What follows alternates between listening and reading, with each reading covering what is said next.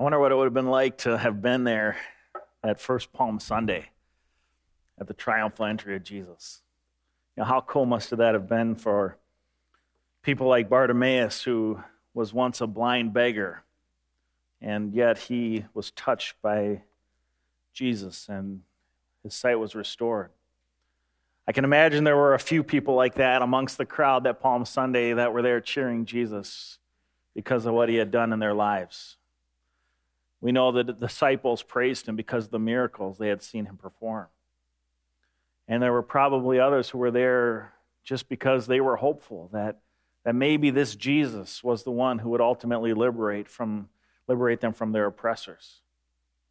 People came that first Palm Sunday with a whole host of motives, a whole host of ideas and agendas. But God had the incredible agenda of bringing the Savior of the world to provide salvation for our sins. I've always loved Palm Sunday. I mean, even from the time I was a little kid, I remember being inspired with visions of Jesus because of Palm Sunday and the stories of people waving palm branches, celebrating the arrival of the King. I remember being a little kid, just like the little kids this morning, marching down in my church, waving the palm branches, and those memories have never left me. And today we honor King Jesus here on this Palm Sunday. You know, it was interesting as I was watching these little kids come marching in this morning, it reminded me of a story I once heard about a little boy who was homesick on Palm Sunday. And he stayed home with his mom, and after church, his dad came home from church, and his dad had a palm leaf with him. And the little boy said to his dad, "Dad, what's up with that palm branch?" And his dad said, "Well, you know, when Jesus came to town, all the people waved palm branches to honor him as king. And so we got palm branches today at church." The little boy said, "Oh, man, of course, the one Sunday I miss and Jesus shows up."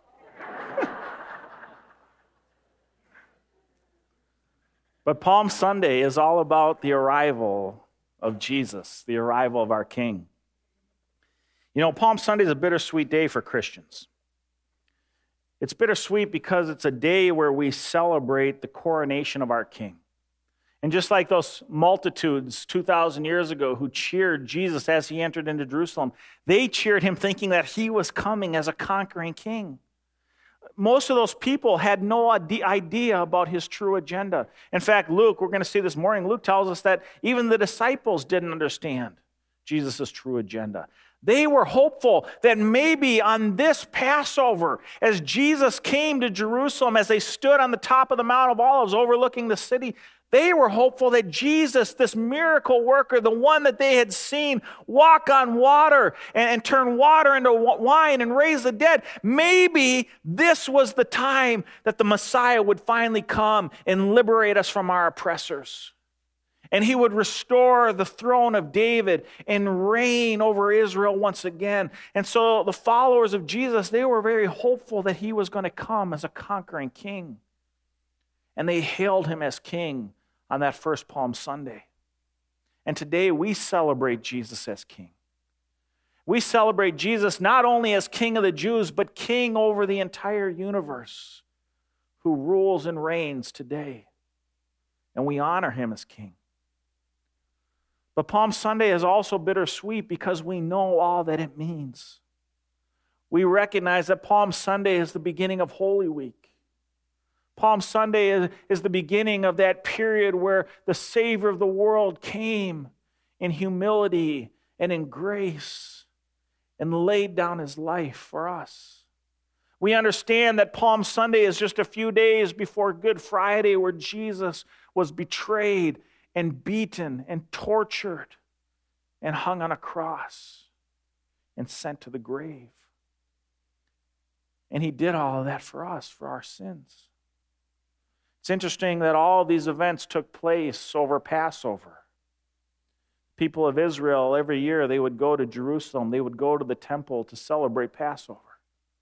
And they would go to the temple and they would offer a sacrificial lamb on behalf of their sins and their family's sins and the sins of the nation. And as the lamb's blood was shed, that provided atonement for the sins of the people. But it was a temporary atonement. They had to go over and over and over again every year.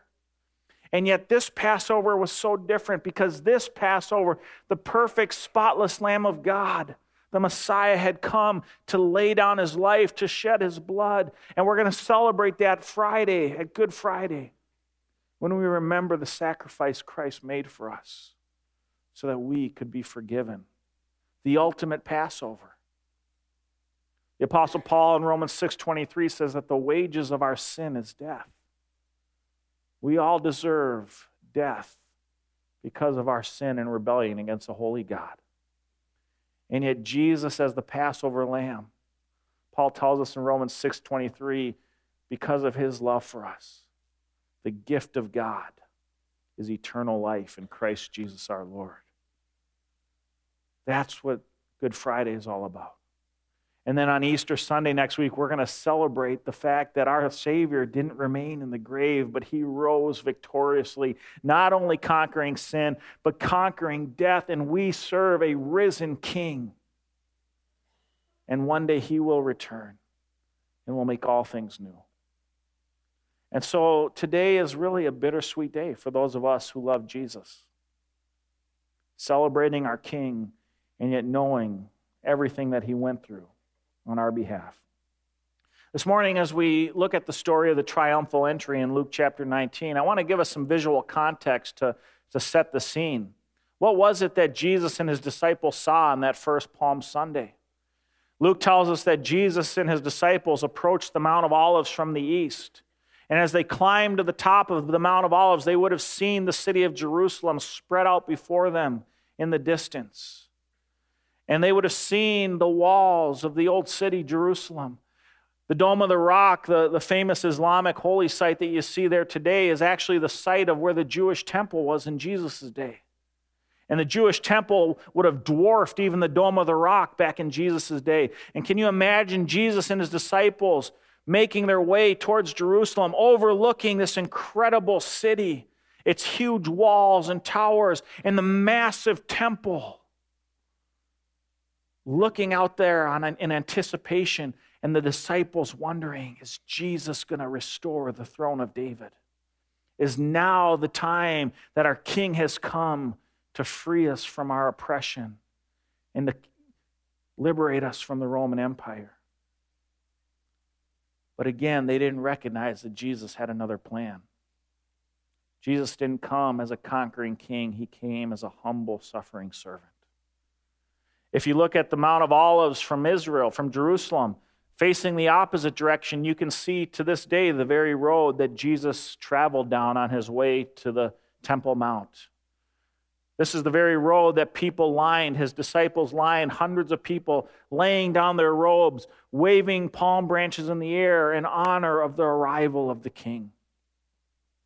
And so this is the site that we're going to read about this morning in our passage from Luke 19, 28 through 44.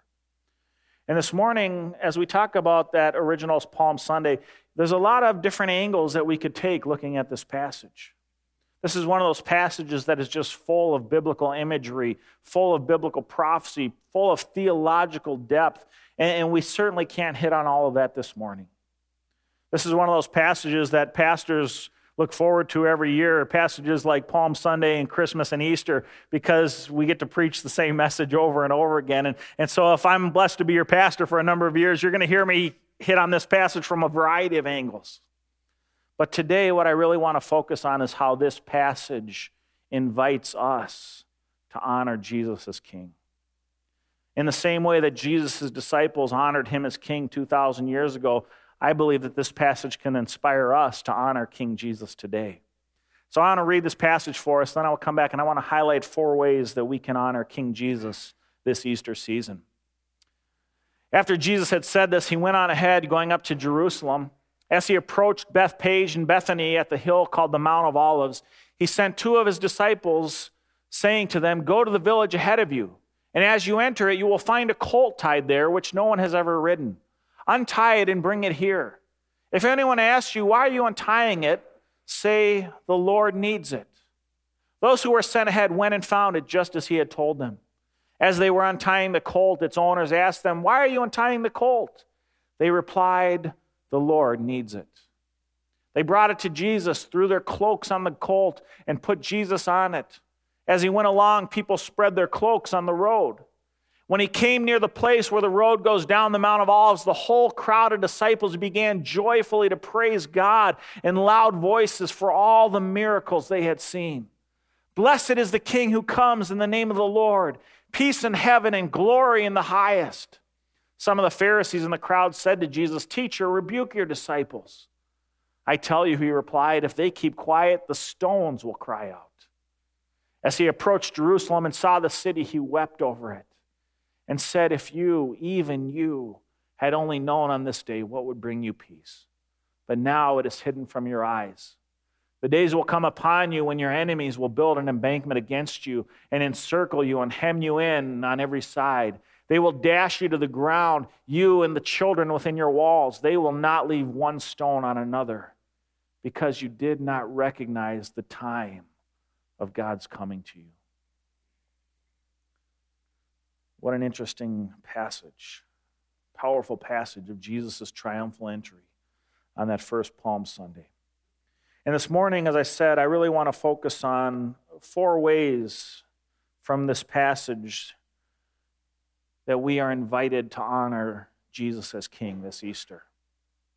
We see 4 examples of this in our passage this morning. And number 1, the first thing we see in our passage this morning is that we should honor the King through obedience. We should honor the King through obedience. Our passage this morning starts out in verse 28 and through 32, where Jesus instructs his disciples to go to the village ahead of them, and there they would find a colt. A colt is a young donkey, the foal of a donkey. And Jesus was going to ride the back of a donkey on his entry into Jerusalem. Matthew tells us it was the foal of a donkey that Jesus would ride. Now, I want you to keep in mind, friends, that even at this point, even 3 years after walking with Jesus, Jesus' disciples still really didn't know what he was all about. They still didn't understand his agenda. And so this instruction to go and get him a foal, a colt, a donkey, a young donkey for the king, the conquering king, to ride into Jerusalem on, it just doesn't make a lot of sense. But the disciples, you see, they didn't understand his real agenda. Luke 18 in verse 31 through 34, Luke tells us that Jesus took the 12 aside and told them, "We're going up to Jerusalem, and everything that is written by the prophets about the Son of Man will be fulfilled. He will be handed over to the Gentiles. They will mock him, insult him, spit on him, flog him, and kill him. On the 3rd day he will rise again." But Luke says the disciples did not understand any of this. Its meaning was hidden from them, and they did not know what he was talking about. How fascinating. They spent 3 years with Jesus, and yet even up to this very point, they didn't understand Jesus' true agenda. And so when Jesus told his disciples to go and find this young donkey that he would ride into Jerusalem on, his disciples had to be thinking, "Jesus, come on, man, you don't want a donkey. Are you kidding? I mean, this is it, man. This is Passover. The city is full of pilgrims. Everybody is waiting to join you in a rebellion against the Romans. Jesus, you don't want to ride in on a donkey. I mean, let's get a stallion, Jesus. We need a war horse for you, man. Let's go ride in power and force." They didn't understand Jesus' request to get them a donkey. He was coming as the conquering king. I recently read Eric Metaxas' biography on Martin Luther. In his book, he gives an account of the Diet of Augsburg, which was basically a theological trial that the Protestant reformers were called to. It was led by the Holy Roman Emperor Charles V of Spain. I want to read for you the account of Charles V's arrival at this theological trial, the Diet of Augsburg. It was not until June 15th that the emperor finally arrived at the Diet he had called. The procession with which he traveled was like a small city unto itself, flaunting no fewer than 1,000 infantry and a phalanx of personal bodyguards. In the rear marched a retinue of cooks, apothecaries, falconers, and finally a monstrous pack of 200 Spanish dogs. The emperor himself sat astride a milk-white horse under a golden canopy and was arrayed in all gold and carrying a golden sword. It was transfixing and sobering to witness the majesty and both the implicit and explicit might of the empire in this grandest of grand displays. Those in the small group of Protestants attending who saw it understood what it was they dared to defy. If God was not with them, they were certainly in trouble. That's how a king marches in to conquer a city. You know what I'm saying? Man, you come riding in on your white stallion, dressed in gold, with your golden sword, an army of 1,000 infantry behind you, 200 dogs. I mean, come on, Jesus, we don't even have any dogs. And you want me to go get a colt? You're going to ride in on a donkey? But the disciples didn't understand that God had other plans. See, in Zechariah 9:9, the prophet Zechariah, 500 years before Jesus, he told us how the Messiah would come to Jerusalem. Rejoice greatly, O daughter of Zion. Shout, daughter of Jerusalem. See, your king comes to you, righteous and having salvation, gentle and riding on a donkey, on a colt, the foal of a donkey. See, God had planned from the foundation of the world to send the Messiah not as a conquering king, but as a humble servant who would lay down his life. And the disciples missed it. They didn't understand God's agenda. Now, what I find interesting here is that even while the disciples didn't fully understand Jesus' request, what I find inspiring, though, is that even still they obeyed Jesus. They obeyed him even though they didn't understand. And why did they obey Jesus? They obeyed him because they recognized him as king. They had seen his miracles. They had heard his incredible teaching. They had heard his claims to deity, equating himself with the Father in heaven. And they had put their trust in Jesus. And so when the Lord says, the Lord needs it, the Lord needs a donkey, well, we're going to follow the Lord whether we understand it or not, because the Lord needs it. They trusted Jesus. And I'll tell you something, friends, sometimes God calls us to obedience. And sometimes obedience to Jesus will mean that we step out in faith even when we don't fully understand God's agenda. That we step out in faith and in trust even when we can't clearly see the outcome, but we obey because we trust King Jesus. And we know that his plans are always good. When the Lord needs it, you obey. It's very interesting. This last week I was thinking about just the very fact that we're sitting here this morning in this building. You know, back in the early 90s, there was a young group of church planters here in Lindstrom that had founded a new church called Chisago Lakes Evangelical Free Church. And they were looking for a piece of land to purchase and build a church for the people to worship in. It's very interesting if you've ever heard the story of how we came to purchase this land and build this building that we're worshiping in today. You know, those young church planters who started our church, some of you are here this morning. That was a huge act of faith. I mean, to make the financial commitment, to step out in faith and trust that God wanted to establish a new church in this community. But you see, the Holy Spirit had told them the Lord needs it. And so they obeyed and they followed Jesus. They were looking for land in our area to purchase, and land was expensive, obviously, and there wasn't a lot of land in a great location, and they were basically coming up against dead ends. Carl Hasselquist, one of the original members of our church, he knew of this property that used to be farmland, and he knew the widow who owned the land. And so Carl took a step of faith and he went to talk to this widow, and he discovered that the land wasn't for sale. Disappointing, because what a great piece of property. I mean, right on a major road in Lindstrom, right next to the high school. It'd make a great location for a church. When Carl Hasselquist told Mrs. Johnson, Florence Johnson, the owner of this property, about their vision to start a new church in this community, her eyes got wide.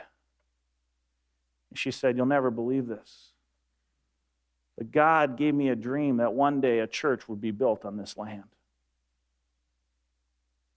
See, the Lord told her the Lord needs it. She ended up selling her land, 11 acres, to our church at an incredibly generous price.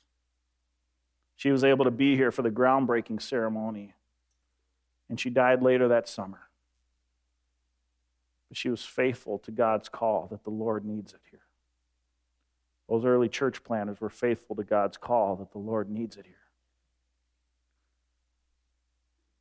You know, friends, is the Lord calling you to step out in obedience today? Is there something in your life where the Holy Spirit might be saying to you this morning, the Lord needs it? What is that for you?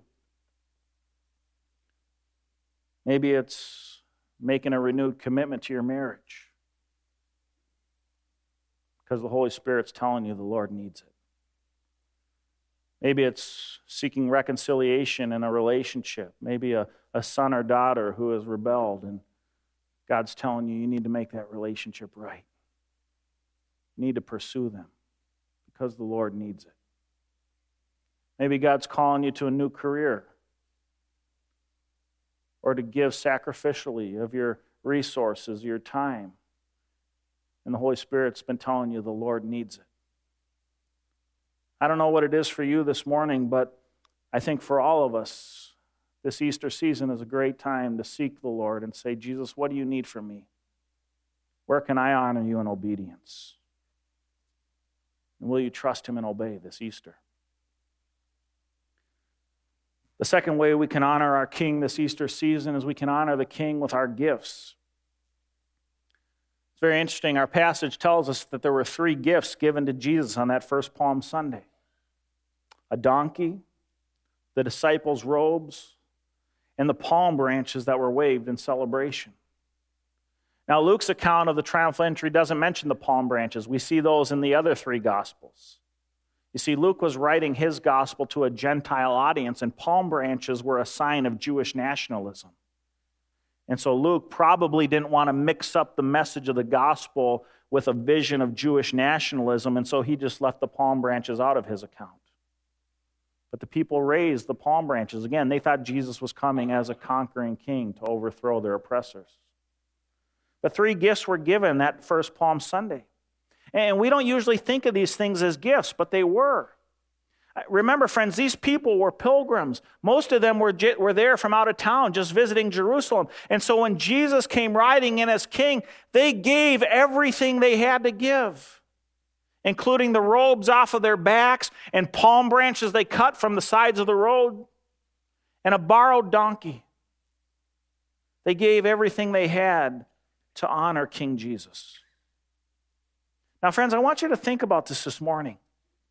Did the man who gave his donkey for the Lord understand what his young colt would be delivering Jesus to do? Did the disciples who laid their cloaks down before Jesus understand that they were paving the way for the Lamb of God? Did the people waving palm branches in celebration understand that they were cheering on the champion who would save their lives by laying down his own? I don't think those people had any idea, friends. I don't think they had any idea what their gifts were about that day. But God did. God knew what those gifts were all about. You see, friends, I want you to understand this morning. God takes even the simplest gifts of faith and he uses them to advance his glory. Even donkeys and robes and palm branches. I mean, just think about this morning. How cool is it that just this morning, dozens of little kids were inspired with a vision of King Jesus as they marched in here waving palm branches?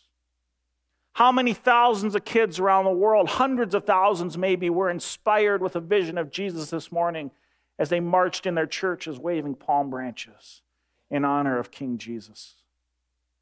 How many people over the last 2,000 years have been inspired by the story of the triumphal entry and the sacrificial gifts that were laid at the feet of Jesus? A donkey, the robes, the palm branches. You see, friends, God uses every gift of faith, no matter how large or small, to advance his glory and make an impact for eternity. And I'll tell you something, nothing ever given to the Lord in faith is wasted. I was talking with a friend recently here at church, and he was sharing with me how he felt like his faith had just kind of stalled out a little bit. He was just, Jason, I just feel like I'm kind of stagnating. What do I do to keep growing, to keep challenging myself? And, I've taken all the classes, I've done the Bible studies. Like what can I do to grow and to continue pursuing my walk with the Lord? And I asked him, I said, well, are you serving anywhere? He said, well, no, not really. And I said, well, why don't you try to serve somewhere? I said, for me, the times when I most grow in my faith is when I step out in service of others. Get involved here in the church somewhere. Find a place to serve. Let God use you. And I'll tell you what he said. He said, how could God ever use a guy like me? I don't have anything special to give. Friends, I'm going to tell you something this morning. One of the greatest lies of the devil is to get us to believe that we have nothing special to offer Jesus. It's a lie from the pit of hell. Friends, don't worry about what you have to offer Jesus. Just offer what you have and watch what God will do with it. I think of my friend Kevin Lovedahl. We celebrated his memorial service just this past Monday. Man, it was absolutely amazing. This whole sanctuary was packed out. There was not an open seat in the whole sanctuary. Over 425 people came to honor Kevin. How does that happen? How does an average, ordinary guy, a blue-collar guy with one arm, for Pete's sake, how does a guy like that pack out an entire church for his memorial service? I'll tell you how it happens. It happens when a guy recognizes all that Jesus has done for him and says, Lord, I'm going to give you back everything I have, even if it's just one arm. And I'm going to give it in service to the King. And Kevin touched countless lives. He made an eternal impact in our lives throughout our church. What an incredible model of a guy who gave what little he had to Jesus. And God took that and did incredible things. So I ask you this morning, what do you have to offer Jesus? What might Jesus do with your gift of faith? Maybe you have some talent, some ability. Maybe you have some music abilities you could share with the church. Maybe you have technical abilities to do some behind-the-scenes computer work, working with the internet, working with our website. Maybe you're gifted in carpentry or physical trades, and you could work with our building and grounds team. Maybe you have a heart for little children, and you could serve in our nurseries or in our Sunday school classes. Maybe you have a heart for people, and you could join our Stephen Ministry program and minister to people in their time of need. Friends, there's countless ways that we can serve. God can use each and every one of us if we're willing to just lay our gifts at his feet and say, Jesus, I don't have much, but what I have, I'm going to give you. And friends, just watch and see what God will do when you step out in faith. Third thing I want to highlight this morning from our passage is that we should honor the King through our praise. Verses 37 through 40, we see these disciples lay their cloaks at the feet of Jesus, and they shout out in praise these prophetic words from the Psalms, honoring Jesus as the King. Now, friends, too often followers of Jesus limit praise to what happens here on a Sunday morning. Right? If you ask the average Christian, hey, do you enjoy praise? Yeah, I love praise, man. I go to church on Sunday. I praise Jesus for an hour. It's awesome. And that is awesome. I love praising Jesus on Sunday morning. But friends, praise is so much more than what happens here on a Sunday morning. Praise is to be a lifestyle. Praise is something that we should go out into the world and do every day on a consistent basis. Our lives should be characterized by praise. And I want you to notice 3 things about the disciples' praise in our passage today. Number 1, the disciples' praise at the triumphal entry. Their praise was public. They took their devotion to the streets. It wasn't reserved for their quiet times with Jesus, right? It wasn't, Jesus, when we're hanging out in the Garden of Gethsemane, then we'll praise you. But not on the streets in Jerusalem. No, these disciples were like, yeah, we're going to praise Jesus in the garden, and we're going to praise him on the streets, and we don't care who sees us. We don't care if the Pharisees see us. We don't care if the Romans see us. We're going to praise Jesus out in public because he's worthy of our praise. Secondly, their praise was perceptible. They praised God with loud voices, Luke tells us. It was an audible praise. And friends, when God is at work in your heart, it will overflow through your voice. Have you ever noticed when you're passionate about something, how you just can't help but talk about it? Maybe it's a hobby or your favorite sporting team, or maybe it's a movie you saw recently. And it's like, man, when you're excited about it, you just want to tell people about it. The disciples' praise was perceptible. It was audible because they were fired up about what Jesus was doing. And so they shouted his praise for all to hear. Thirdly, their praise was pointed. Friends, what was the motivation of their praise? Take a look at verse 37. The motivation for their praise, Luke tells us, was all the miracles that they had seen. They praised Jesus because of the miracles that they had seen. And so they praised him as king because of his power and faithfulness.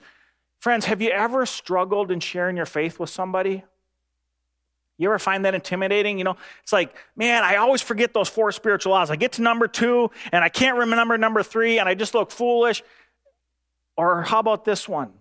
Man, that apologetics conference was so good. Those guys gave us so much great information, but I always forget it. When I get in the middle of a conversation with a non-Christian, I start fumbling myself, and I look like an idiot, and so I just usually don't share anything. You ever been there before? I think that's pretty common for a lot of us. But friends, notice Jesus' disciples, okay? Their praise was pointed. What did they praise Jesus for? They praised Jesus for the miracles that they had seen him do. How many of us have seen God do incredible things in our lives? How many of us have witnessed God's faithfulness in an area of our life before? Every single one of us in this room has seen evidence of God's faithfulness. Well, just praise him for that. Tell people about that. I'll tell you something, the most powerful testimony in the entire world is the testimony of somebody who has seen God's faithfulness at work in their lives. How do you argue with that one? So tell people about that. Praise Jesus for his faithfulness in your life. I mean, what a great model for us today as ambassadors of Jesus Christ. Their praise was public, it was perceptible, it was pointed. Friends, let me ask us some questions this morning. Does our praise extend beyond the walls of this church on Sunday mornings?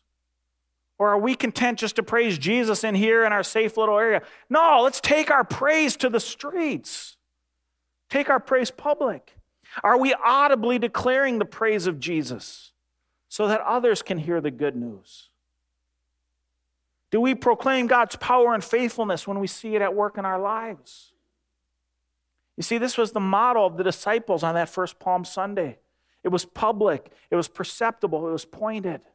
As the Apostle Paul says in Romans 1:16, I am not ashamed of the gospel of Christ because it is the power of God for salvation for everyone who believes. First for the Jew, then for the Gentile. Friends, may we never be ashamed of the gospel of Christ.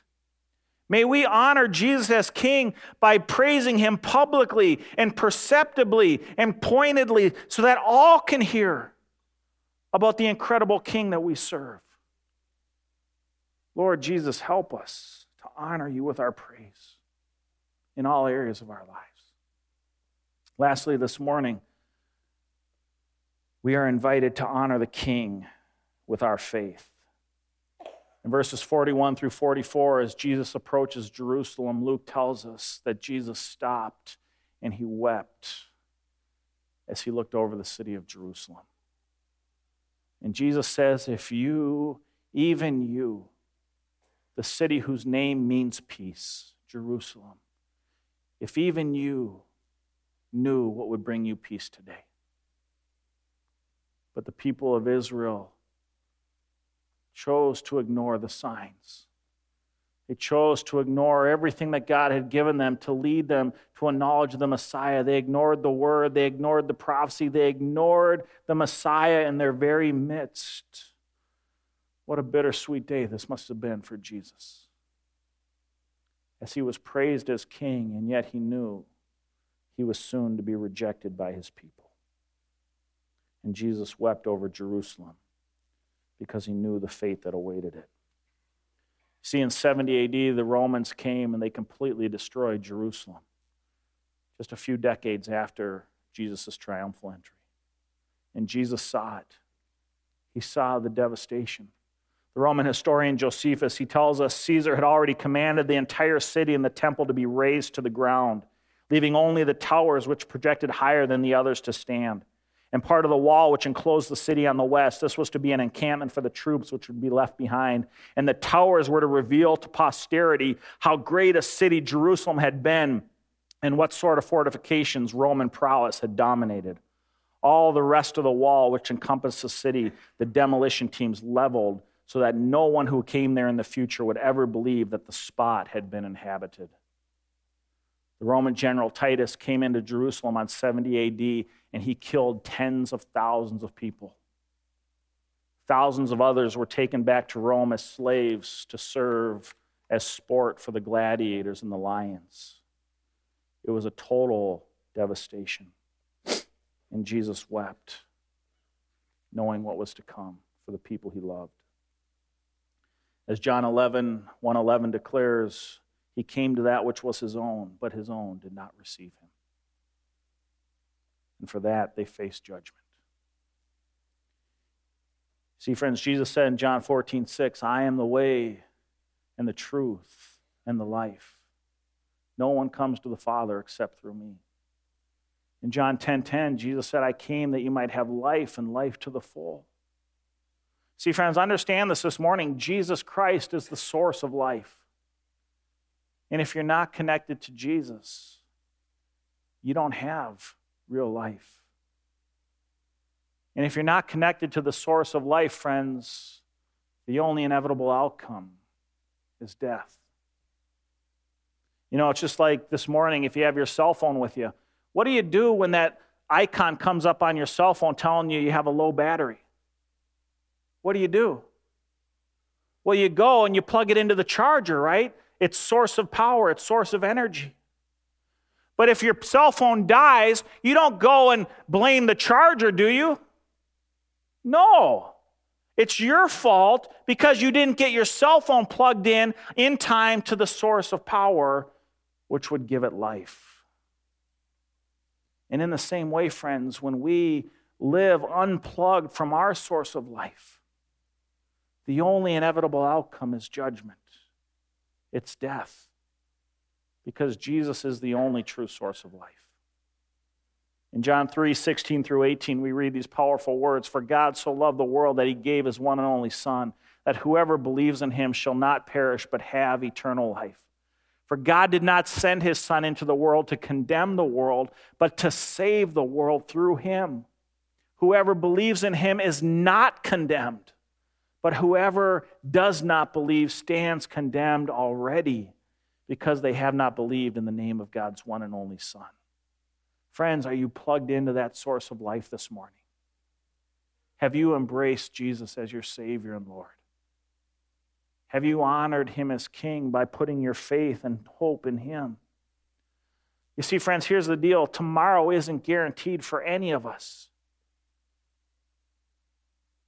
It's not guaranteed. We think it's guaranteed. We think we're going to go to bed tonight, we're going to wake up, and tomorrow's going to be just like today, but it's not like that. Our buddy Kevin, Went out for pizza one night. Minutes later, he was gone. Tomorrow is not guaranteed, and Judgment Day is coming for every single one of us. But I'm going to tell you something, friends. Judgment Day doesn't have to be something to be feared. Will you stand before Jesus as someone who has put your faith and trust in him, or will you stand before Jesus as someone facing their judge? You see, the choice is up to us. God in his grace extends us this offer of salvation. Have you put your faith in Jesus? Have you chosen to embrace the one who offers life and life to the full? Why not? Why not honor King Jesus this Easter by putting your trust in him, by giving him your faith? Let's close in a word of prayer this morning. Heavenly Father, we thank you for who you are. We thank you for sending your Son into this world, King Jesus, who rules and reigns over the entire universe. And Jesus, we thank you that you were not content to stay enthroned in heaven, but you, God, humbled yourself and became a man. You became the sacrificial Lamb of God on our behalf, humbling yourself even unto death so that we might be forgiven of our sins and know new life because of you. And Jesus, I just pray if there's anybody here this morning who hasn't put their faith in you, who hasn't plugged into you as the source of life this morning, I pray, God, that even right now they might just say a quick prayer in the quiet of their hearts. Jesus, I need you. I know I've sinned against you. I know I've lived in rebellion. And Jesus, today, I ask you to forgive me my sins. Lord, I want to plug back into you, the source of life. I want that life and life to the full that you have to offer me. And friends, I'll tell you, if you will put your faith in Jesus this morning, he will wash you of all your sins. He will make you a new creation. He will give you the right to be called a child of God because he loves you that much. Thank you, Jesus, for this week. Thank you for Passion Week. Thank you for Palm Sunday. Thank you for Good Friday. Thank you for what we'll celebrate next week on Easter Sunday. We serve a great King, a risen Lord, a risen Savior. All praise and honor and power and glory to you. In Jesus' name, amen.